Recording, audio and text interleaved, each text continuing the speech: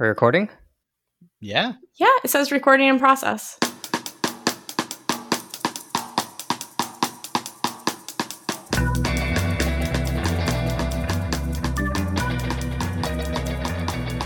Kimoda, and welcome to Quarantine Comics, where this week we'll be talking about, you guessed it, Marvel Man, aka Miracle Man.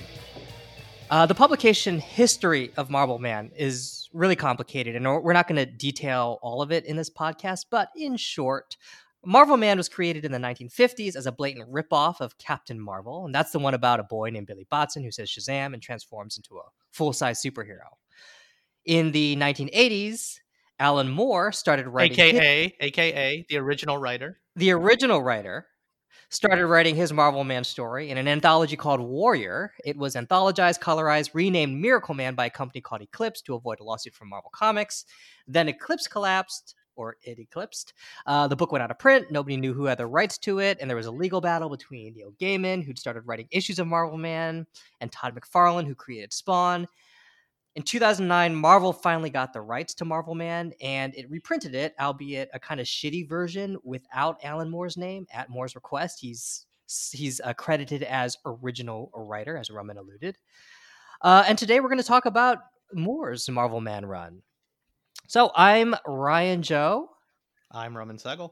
And for the next 40 minutes, we're going to pretend we know what we're talking about.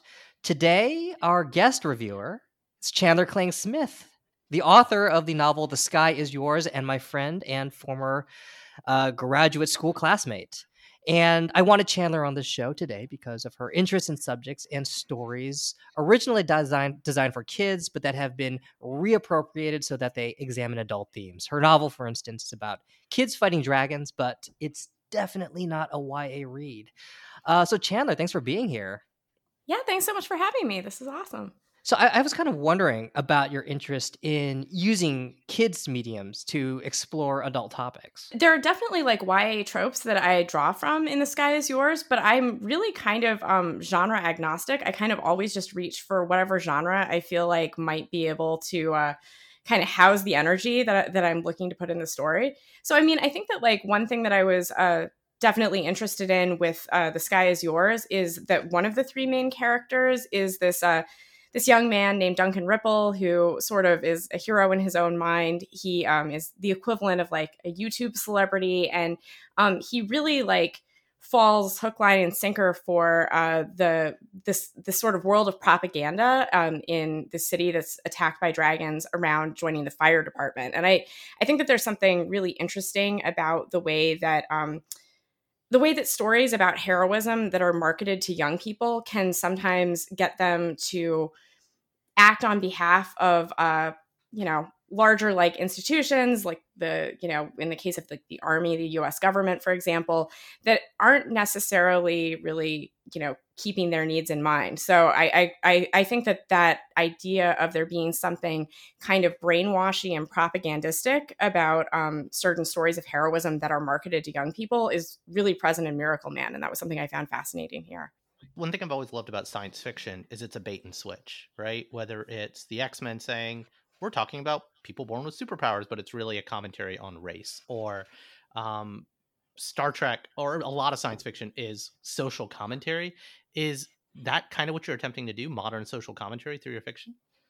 Yeah, I mean, absolutely. I definitely think of fiction as a funhouse mirror on our world. So even though I write speculative fiction that doesn't have an obvious, it's not like a obviously based in reality in an autobiographical or historical way. Like, sure. I feel like the reason that an image will like persist with me, or a certain genre will seem like it's really potent, is always because it does connect to something that I've observed. Robin, you and I had both, I think, read Marvel Man, Miracle Man before. And so, I'm just kind of curious, Robin, what was your take when you first read it, and kind of rereading it now? How are you reacting to it? Yeah, positively, I guess. No, the first time I read it, probably I would have been in college, which is almost 20 years ago, which makes me feel old. But a friend of mine had, read about this really quirky thing by Alan Moore, who was starting to come back into the zeitgeist of the guy who did Swamp Thing, the guy who did V for Vendetta. And this is before all the movies were made, right, of his material. and he bought all the original issues on eBay. My friend spent far too much money on these things. How much did he pay? Because those things aren't cheap. How much did he pay for all the original issues? I should ask him, but in fact, we will ask him when we have him on the podcast at some point. But I'm guessing to the tune of hundreds of dollars an issue. Like, this was a stupid expenditure of money, like, because we didn't have a lot of money back then. We were kids. I remember him loaning them to me, and flipping through the original pages, recognizing how much money my friend spent on these, and there was already kind of this predisposed notion that these are special. And more importantly, because I knew, again, this is a pre-Wikipedia era, I knew some of the stories that you had mentioned about it, like out of print, all of the copyright, blah, blah, blah, that had gone on. So I knew this was something special. This was almost something like a banned book that I was reading. So it was so hard to get a hold of. And it was subversive to me. It was, I believe I would have read it right around the same time I was reading Kingdom Come. And that these comics came out in the 80s. They came out in Britain. And that there is this, it's not genre commentary, but it is the most nonfiction take on a comic book that I had read at the time. And that was kind of what was going through my head as I was rereading it and I literally reread it over the last 3 days. It is, through the eyes of 1980, this is really what would happen if Superman existed in our world, and why they would exist in our world. Even though there's interdimensional aliens and all of these things, the idea of scientists fucking things up, messing with kids' minds, and then once that power becomes realized, what the actual impact and effect would be. I do think it's a little optimistic, which is kind of ironic, but that this is what they would do. In later years, folks like Mark Millar and others would do a complete left turn if this is a right turn on, like, you don't use these powers for good. But it holds up. It really, really holds up. In fact, maybe it's because volume 3, which I just read, finished about an hour ago, almost reads like poetry to me. The way Alan Moore just has this really elegant verbal diarrhea that I'm like, wow, I can't replicate this. And he just spits these words out. So long-winded way of saying it holds up. The subversive nature is there. It reads like nonfiction to me in a way, even though there was some fantastical elements. The mystique is what always, got me interested in Marvel Man. And I bought the graphic novels that were out of print. And I spent too much money on them. I first heard about Marvel Man, I think, honestly, it was that comics magazine, Wizard, which I've referenced a few times on this podcast, and I always kind of diss it because it is kind of, I have always, the guide to comics. But it was always a very immature book, right? Where they were always kind of talking about which bit blades boobs and stuff like that. But it was the Entertainment Weekly or the USA Today of comic book fans. Yeah, that's a great way of putting it. But at the same time, it definitely introduced me to shit that I wouldn't be familiar with. And there was this, one of these top 10 lists of top 10 most evil villains, and Kid Marvel Man was one of them. And I just got really intrigued, but who this weird guy is, and I couldn't find it. I couldn't find anything about Marvel Man. Of course, the internet wasn't particularly well populated back then. It was probably about 1995, 96. I couldn't find anything about him, and I was just super intrigued. I couldn't find the book anywhere. Also, at that time, I had been reading an old anthology. My uncle collected all of these old comic books of Captain Marvel. So I was familiar with Captain Marvel from the 1940s to the 1970s. And so this I knew was a really odd take on that Captain Marvel character. So that also really kind of grabbed me. And then while reading the book, it has some of those moments of stark realism in terms of emotional realism, I think, in terms of how people would react if they, were super powered. At the same time, there were, I think, a lot of problems still with this book. It almost feels sort of like there are things that Alan Moore is experimenting with, themes that you see crop up in his later work, but he's definitely a young writer when he's doing Marvel Man, and he's still figuring things out. So you see kind of the foundation for stuff that he's going to do later better, but at the same time, there's a tremendous emotional punch to Marvel Man. Just given how he's taking something that was so kind of optimistic and almost kind of dragging it dragging it down and showing kind of like the darker psychologies that could, that could overrun it. Chandler, I know you have not read it. Yeah, no, so this is really interesting because it seems like for both of you, this is this sort of foundational text that sort of thought of as this. You saw it correctly as the genesis of a lot of stuff that followed. But I really have not read a lot of superhero comics. I think Watchmen actually might be the only superhero comic that I've read. So I'm really approaching this completely ass backwards. Like, I am already coming from a really genre fluid understanding of storytelling. Very like, that like my assumption with something like this is that it's going to be postmodern. I'm entering it with like that expectation. And so I was thinking as I was reading it actually that I feel like it's kind of what I think of as the Citizen Kane effect, where something has been, something was so groundbreaking that it's been imitated so many times by other artists who have followed, and maybe even, like in the case of Alan Moore, it seems like with Watchmen, he was drawing very much from the same well. Then when you go back to that primary text, it's not necessarily as startling to you as it was to readers at the time. But that said, I agree that there are these moments where I really like how bodily and sensual and neurotic these characters are. Like they do actually feel like living, breathing human beings, and that's something that I definitely was really drawn to about this. But yeah, it's like I actually had not even heard of Marvel Man or Miracle Man, period, until I agreed to do this podcast. So I was coming at it from such a radically different angle that, of course, like my experience is going to be different. What's interesting is it's interesting that you mentioned Watchmen because as a non-comic book reader, but who's someone I often tell folks that I think Watchmen should be like required reading in American schools and high schools. I think it's a novel first, a comic book second. Most people have heard of that one. And to be clear, most people still haven't heard of Miracle Man or Marvel Man just because it was the thing before Watchmen. And I do think there is similar to Watchmen, people put it up on a pedestal, but Alan Moore, he's a weird guy, but his stuff usually sticks the landing. I've only had a few instances where I was like, okay, you went a little far here, including in this.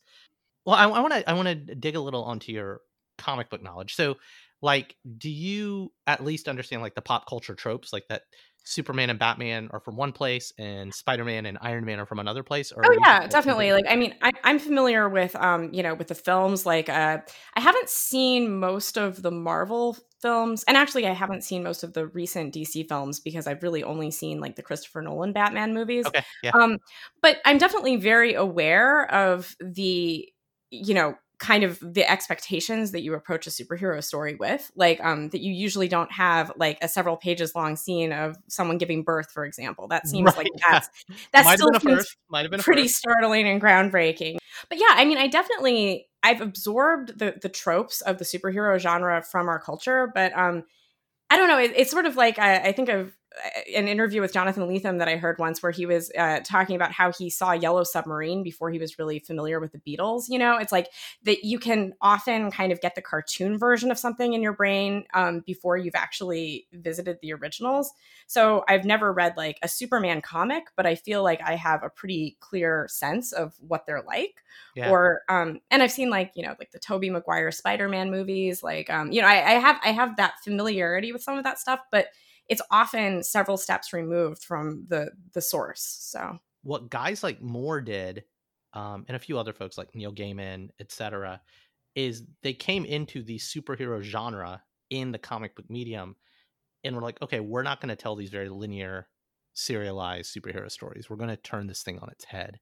And, they then evolved on to go do things that weren't superhero, but, Watchmen and Miracle Man, even Sandman are all just kind of examples of doing that. So I guess Chandler, coming in it with fresh eyes, would you recommend this to a friend? What did you think about it? What did you hate about it or like about it? Well, I really didn't hate anything about it. I mean, I guess that like, so, because of my interest in, taking a genre, an existing genre that has sort of character types and then thinking about like, what does it actually feel like to be this person? That's, a basic part of the way that I often approach my writing. I'll sort of think of like, a sort of existing genre paradigm and the character types who populate it. And then I'll think, instead of thinking, well, how do I just swap out a completely different type of person for this type of person? I think more like, if someone behaved that way, why would they be doing it? So for that reason, I've always kind of been drawn to the postmodern reinterpretations of superhero stories. So I've seen movies like Super and Kick-Ass, for example, which definitely seem like, when I read this, I'm like, oh, okay, that's something that's like in the DNA of those stories and where they come from. And then Watchmen is actually one of my, it's like one of my favorite books. I actually also really like the Zack Snyder film adaptation. And for exactly the same reason, because it feels like this is coming from a place of a love that I don't share, an obsession that I don't share with, this encyclopedic knowledge of who these characters are, how they developed over time, the costumes, the poses, like all of that stuff. But then it's like, being like, what if there is a real human being inside of that costume? And I really love and respect like that approach. So I definitely see that here as well. I guess if there's something that, like, again, to say that, like, Citizen Kane effect of, it doesn't seem necessarily as fresh to me as it probably did to people back in the 1980s when these books first came out, is that sometimes when, Moore is kind of pulling the mask off of something, the thing that's underneath the mask is also a trope that I'm familiar with.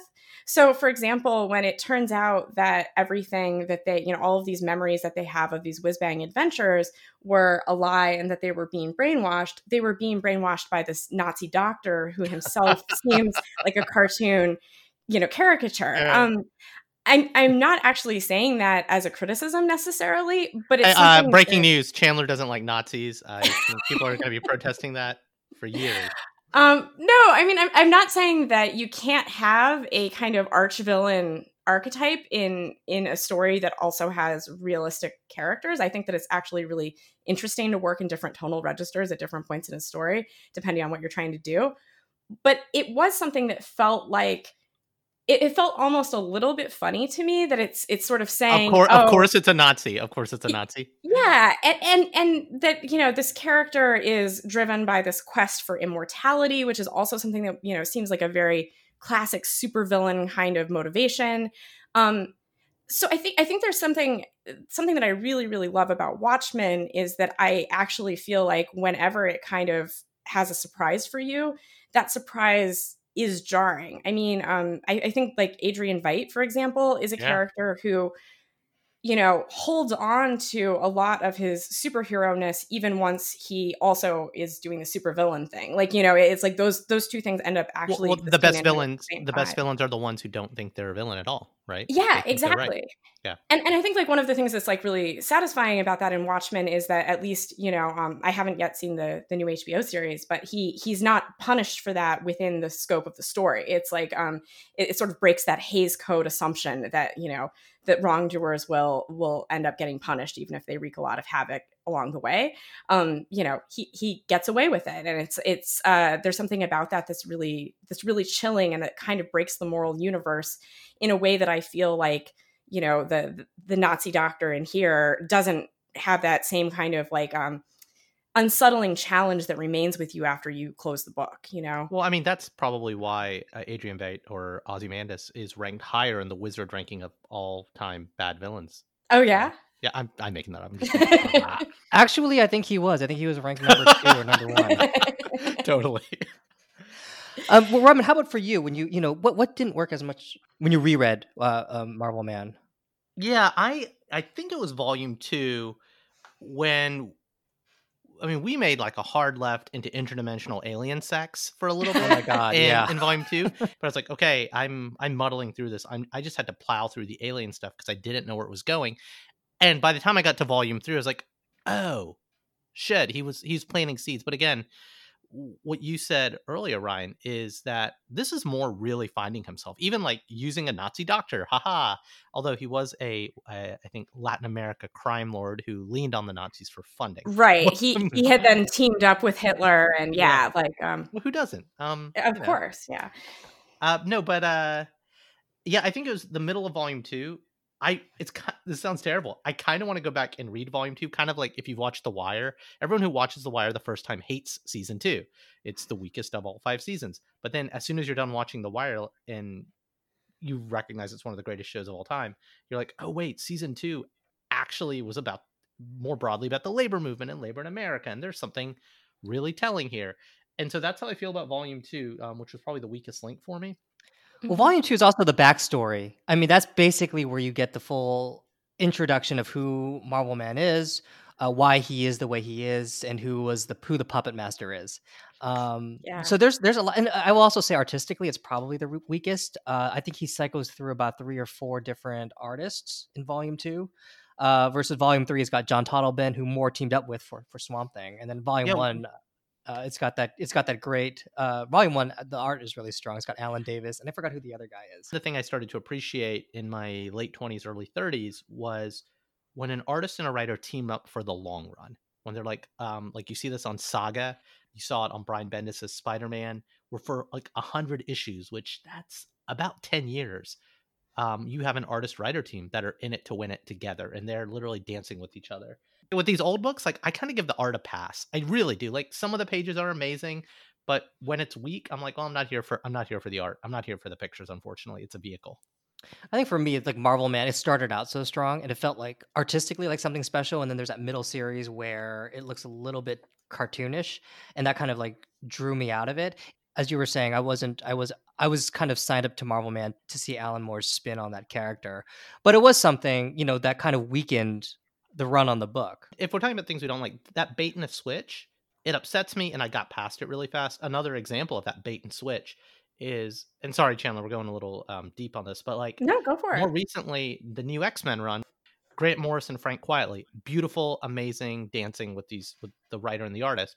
And then 6 issues in or 10 issues in, Frank Quitely leaves, and now you're stuck with some other asshole. Like, I think he and Grant Morrison work really well together. Kind of what you were saying, Roman, about the artist and the writer really knowing each other. The writer can write to the artist's strength. I was actually talking to another comic book artist about what the hell was going on with Frank Quitely and Grant Morrison. And I was asking, like, why after Frank Quitely left X-Men, they signed on another guy whose artwork was like really sloppy. It was like a 180 in terms of quality. And I remember asking, what the hell's going on? And the way Grant Morrison writes, he kind of likes to do these really complicated scenes involving a lot of perspective. And Frank Quitely is really, really, really good at that.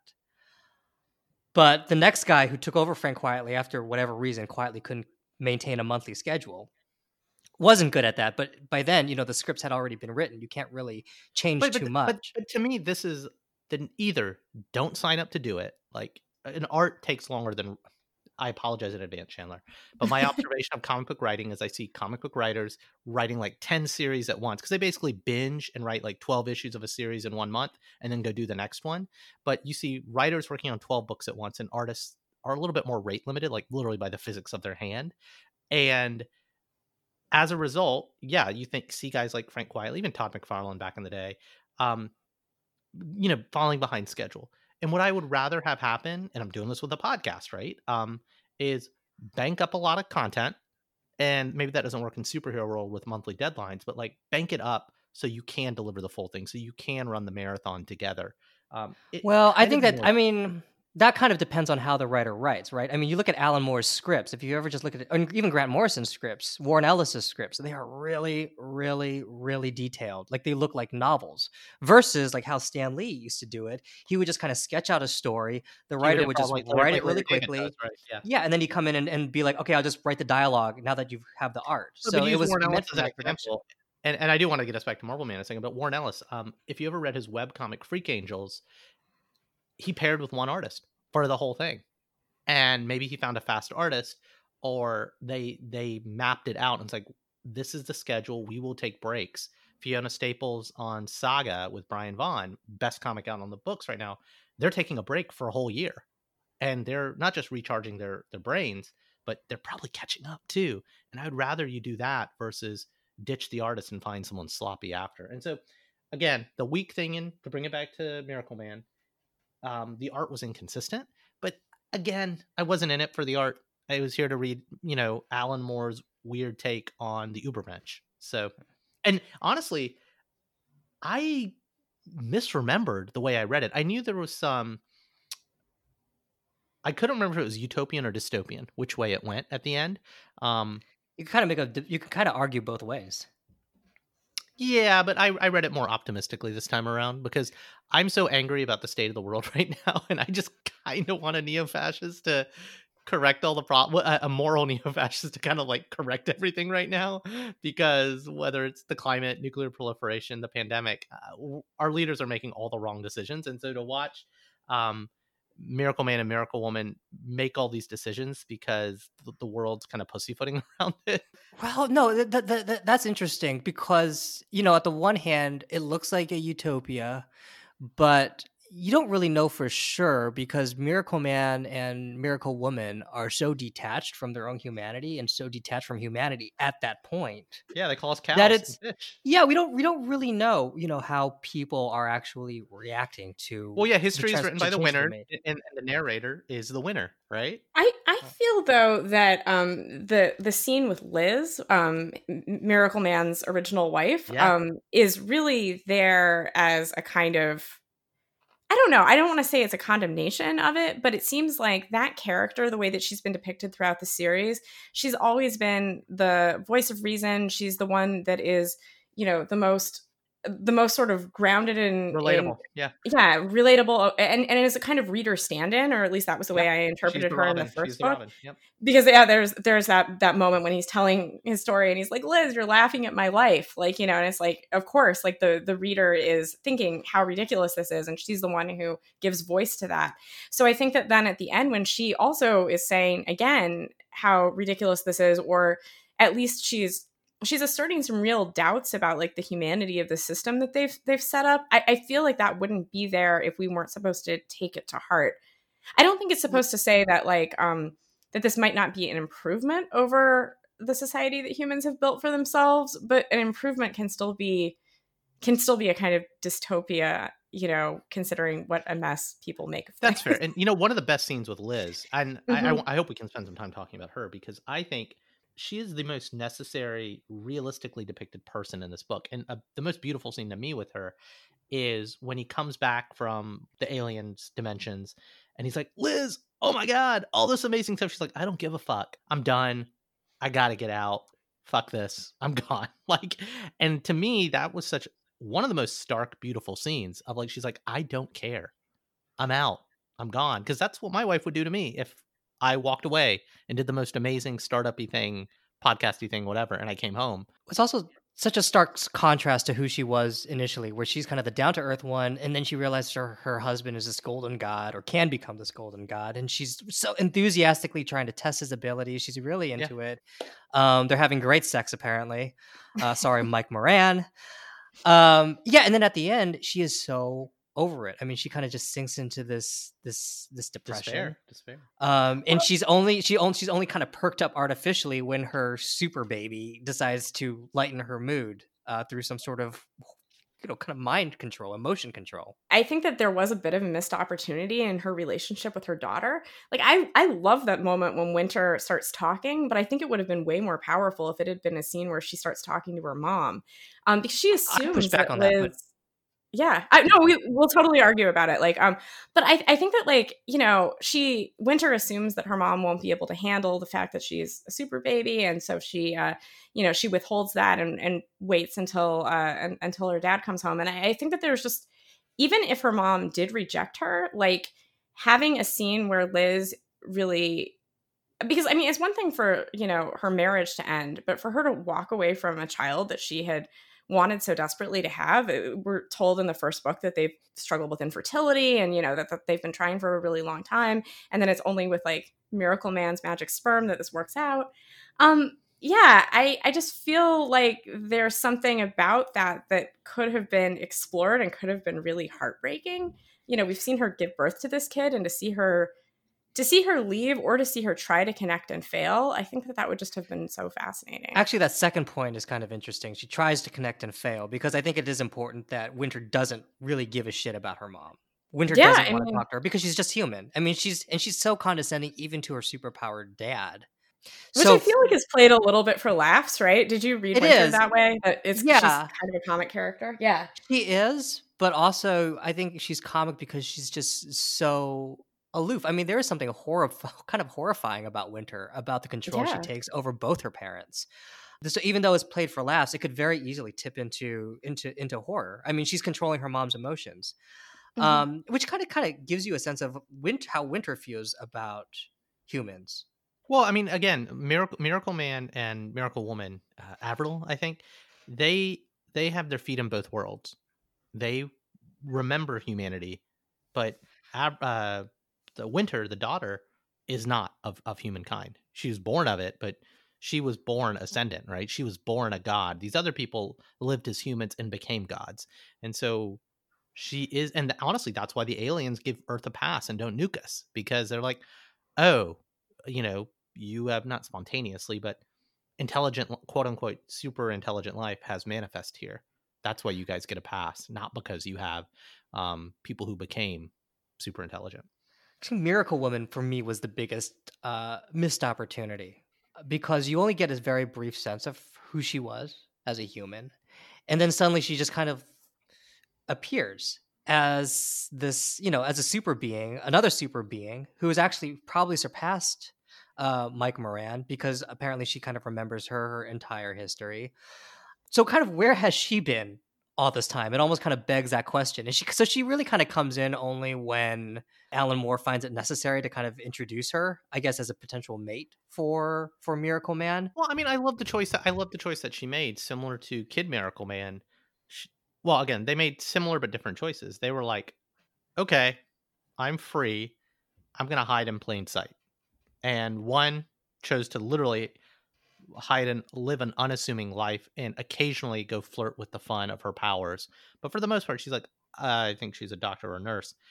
I'm going to just do this. Whereas Kid Miracle Man was like, I'm going to live in plain sight and, use my powers for capitalistic evil. Yeah, it's sort of like what Chandler was saying about Winter and Liz. You could kind of fill in the blanks, but there's a lot that could have been maybe articulated even very briefly there that wasn't, and that's kind of why it feels a little bit like a missed opportunity. There's stuff that you kind of almost want some of those questions to be answered. Miracle Woman they literally explain everything about her in like 5 to 10 pages. You get almost like a complete issue on her, versus I think what you guys, or specifically Ryan, what you're looking for, you get her backstory. You wish she was woven in throughout the whole thing. A page on her here, a page on her there, because that's what you got with everybody else. Well, I wouldn't say I needed her woven in as much as, some of the other characters. But you kind of get her backstory, which is just almost sort of like her Wikipedia entry. And then you get kind of nothing else afterwards. She's sort of a blank slate in terms of who she is, what she wants, what her character is actually like. There was that episode of Rick and Morty recently that had the scene that was making fun of the Bechdel test. I don't know if you guys saw that episode. I have not. I'm not up to date. But what was the scene? Oh, it's just basically like Morty tries to come up with a story on the fly that passes the Bechdel test, and what he comes up with does pass the Bechdel test and fails on every other metric of coherence and like having believable characters and pretty much everything else. And I think that there is a lot of truth to that. That I think that sometimes people will think strong female characters, I have to sort of tick the boxes of like having these characters interact in a certain way to either pass that test or to have an action moment where like the character does something really badass, and that stuff can feel really superficial. The thing that I always just get frustrated with is when there's an opportunity for conflict that isn't realized, and that was definitely what I saw between Winter and Liz, and I can also see that with Miracle Woman, that like if it's that she's had to struggle with some kind of demon in her, like, life up to this point, in the same way that Kid Miracle Man did, but she's actually bested it, then like, why do we not see that dramatized? And then also like she, if there's maybe some real conflict between her and Miracle Man about how to enact these plans for their utopian vision of Earth, then like, why not have that argument really play out on the page? There's the moment where he's mean to, I think it's Margaret Thatcher, right? He basically hands Margaret Thatcher's ass to her, and she's really sad. And then, Miracle Woman's basically like, that wasn't a nice thing to do. But I think it would have been yeah, it would have been interesting to push on that a little bit more. It's like maybe she's the one who is the smooth operator politically, and Miracle Man is more of the vision person, or or even vice versa. But I think that like that dynamic might have made that part of the story feel less like a coda and more like a genuine other chapter of the development of these characters, especially her. So I noticed we haven't even brought up Kid Marvel Man or Kid Miracle Man. Wizard's number 6 worst villain of 1995. Yeah. I mean, he's kind of I was going to say he's kind of an interesting guy. That's sort of kind of an understatement. I'm just curious what you guys thought of him, because for the longest time, Moore is kind of juggling that duality of he's got Johnny Bates. Yeah, and then the actual kid, especially when he's first introduced, you don't know, is he not? There's this sort of ambiguity that kind of plays out for a couple of pages, and even though it's very, very short, I think it's very effective. The statement about like a tiger pouncing, like I think I have to go back and reread it, but I'm like, okay, it's pretty obvious who he is. There's a lot of uncertainty on Mike Moran's part. And you kind of know inevitably that, yes, he is going to become the bad guy, but you have Mike Moran trying to figure out how to work Johnny Bates and completely failing. And then you get this sudden shock of how monstrous he really is. And then in book 2, you have the wrestling between Kid Marvel Man and then his human alter ego, who's really just this scared little boy, Johnny Bates. And then of course the book 3 is when Kid Marvel Man goes on a rampage. When I first read Marvel Man, that rampage was really shocking. Just the panels of destruction, the way the bodies are torn apart. It's just really grisly. Rereading it again, the impact was sort of lost because in a way he just becomes, it's sort of like Alan Moore thinking, let me just think of the worst fucking thing someone can do and have them do it. So it almost became cartoony in how evil it was. I would have said pornographic, honestly. Like violence porn? Yeah. And look, that's not a bad thing. It's just, yeah, it's like, what are the desires of violence? And that the lustful nature of some of the violence depicted. And I don't mean that I'm not saying Alan Moore's a psychopath. I'm just saying he really got in the mind of a madman with the fucking horror that this guy caused. The one moment that I felt like was, where Kid Miracle Man kind of just became, again, kind of crossed that line for me from being an interrogation of a cartoon supervillain to just sort of being one, is there's that nurse and he says like, oh, you were always kind to me, so I'll let you live. And then he goes back and he's like, then they'll think I'm going soft, and he blows the top of her head off. And it's like all the way to her jaw. What was that? Yeah, that panel. Like literally, no pun intended, jaw dropped when I saw that, because that to me, that epitomizes the pornography of violence. Like, and I'm not saying that like it's a bad thing. It communicates the sheer evil of this man. But I think in some ways he'd almost seem more evil to me if he retained a little bit of humanity, because then I guess that the thing that I find most fascinating and disturbing when I read stories about about psychopaths or truly evil characters are those moments of humanity that are still nestled in in the middle of those rampages. Like I don't know, like I think like a character like Patrick Bateman, right? Like he is capable of doing similarly evil things. He's not a superhero, so it's not on the same scale, but like it seems like it's a similar kind of character type. But there are moments of kind of despair and panic and even vulnerability that are woven into him. And I think that like giving Kid Miracle Man just a tiny bit of that, having there be some carryover from Johnny Bates, I think that just might have made him feel even more potent.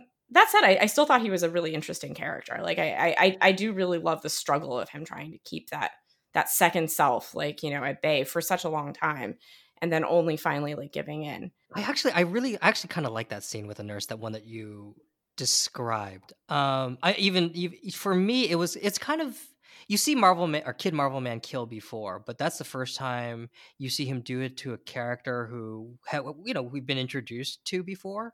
The nurse is well-meaning, though not very effective, and he kills somebody who, as he said, you're the only one who is nice to me.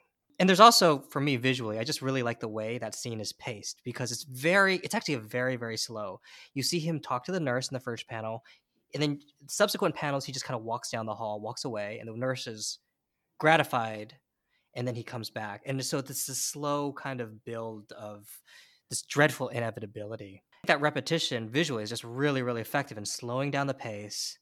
And you see him commit this really awful act almost in slow motion and deliberately. He's it's like he thinks about it, toys with her, kind of walks off, lets her have hope, and then comes back and smashes it in every sense of the Well, word. and in the very last panel, some comics like Mark Millar would have just maybe had just the smash scene, and the last scene, obviously, where you see half of her face is gone. You see him walking away, not flying away, walking away calmly, methodically. Yeah, this guy, terrifying. There's always just something about the desecration of the face that is terrifying to me. It's because it takes away your identity, and it takes away your humanity. And kind of seeing this woman, we've seen her since book 2, and then the last time we see her, her face is like smashed open. To me, that was just like, oof. Yeah, it's a really compelling visual. I think it's just that sometimes with all 3 of these volumes, I just felt like there were moments where I liked the complexity that we get with with Mickey Moran versus Miracle Man, and then even within Miracle Man, we get something that's in the first book. It really seems like the language that he uses is always really poetic and heroic, and then that starts to over time get more complicated, and you start to feel. We're left on this note of him having some doubt in himself and his vision for the world, it seems like, and I just kind of wanted a little bit more of that graying of the black and white characters from sort of the classic comics, like with some of those bad guys. I totally get, and we talked about this at the top of the episode, where a good villain is a good character. Like they do show the mercy because they don't view themselves as evil. But Kid Miracle Man, to me, is an ultimate villain, not a good villain in terms of good character development, because he's just pure evil. He's more nuanced. I don't know how to say that word. Nuanced. Oh God! At the beginning in book 1, because maybe he's like the prowling tiger, who he's trying to pretend to be human. Yeah, he's trying to pretend to be human. Yeah, but the interactions with him subsequently are just pure evil. He's an interesting character, but he's a flat character. But it's just like pure. Oh, that's evil accurate. incarnate. Yeah. Actually, that actually was, maybe that line has always stuck with me when Mike Moran, when he first meets Kid Miracle Man as an adult, and he says, "Oh, you're just pretending to be human, aren't you?" I mean, that just sent chills down my spine. Like the idea that there's this person here who I'm talking to on this balcony, and they once were human and they're just pretending to be human now. I mean, for me, that always just kind of freaked me out. And then once you kind of lose that ambiguity, once you lose that mystery, and you see who he really is by book 3. I mean, you really actually kind of see it by the end of book 1, but once you see him really act on it, that's when it becomes more of a Grand Guignol sort of thing, where it's just sort of about the freak show aspect of the horrors that he can inflict upon humans and the city of London. Well, that actually ties into something that I found really fascinating about the world building here, which is that these alter egos is not a transformation that the person undergoes. It's that they actually swap bodies, like that there is a different entity that exists in that, that weird sort of meat locker of body costumes, and they swap and they share memories, but they don't actually, they're not actually made of the same stuff. And I think that there's something about that felt really kind of Lovecraftian to me. And that does sort of allow for the duality with Kid Miracle Man in a way that I might not have accepted if it was actually supposed to still, physically be Johnny Bates. It is as if he's been replaced by something that is no longer as human. So you share the same memories, but you react differently to them because, as Mike Moran learns, Marvel Man is cleverer than him. The chemicals are different. Yeah, the soul is the same, but it's an equipment upgrade. The brain, the synapses, everything. So he's just operating at a higher level, and I think that appears even more so with Bates, because I do think Yeah. it's the same soul, but it's split personality almost.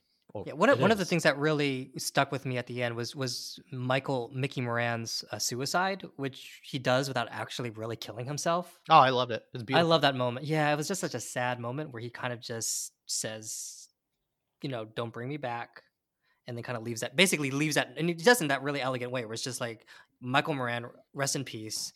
For date of birth, date of final transformation, and he transforms. Marvel Man looks at that note and kind of understands. He said, "Okay, I'm not to bring you back," and that was such a sad. Well, and that was also Yeah. kind of the last moment of humanity from that Marvel Man character. Yeah, I really love that moment, and I love the fact that world building is in place to like enable that, like that it does actually feel like a real loss.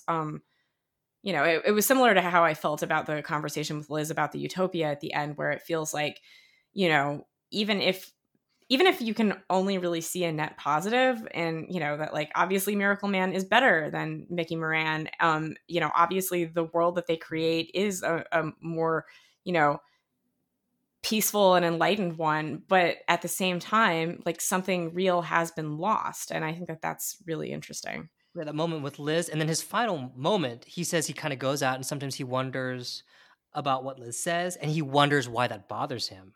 So he doesn't even know, how he no longer is in touch with his own human emotions. And to me, that's really the capstone of, he's sitting in this beautiful utopia that he created above London, and he just doesn't understand how humanity works, how human emotions work. He doesn't even understand his own emotions anymore. Well, I mean, the closing line is, sometimes I just wonder. And meanwhile, I'm wondering, what are we reading next week? Emil Ferris's My Favorite Thing is Monsters, and I am super excited about this. Emil Ferris is a first-time graphic novelist, but she's clearly an experienced illustrator, which you could know by reading her biography, but also just by glancing through the pages of My Favorite Thing is Monsters. This book is epic. It does so much. It is at once a coming-of-age story, it is a noir, a mystery, and it is a Holocaust survival story. And simply flipping through the pages, you will understand how special it is. I know we're supposed to wait until next week to formally review it, but the preview, this book is fantastic. All right. Well, thanks for tuning in, and Chandler, thanks so much for reviewing Marvel Man with us. Yeah, this was terrific.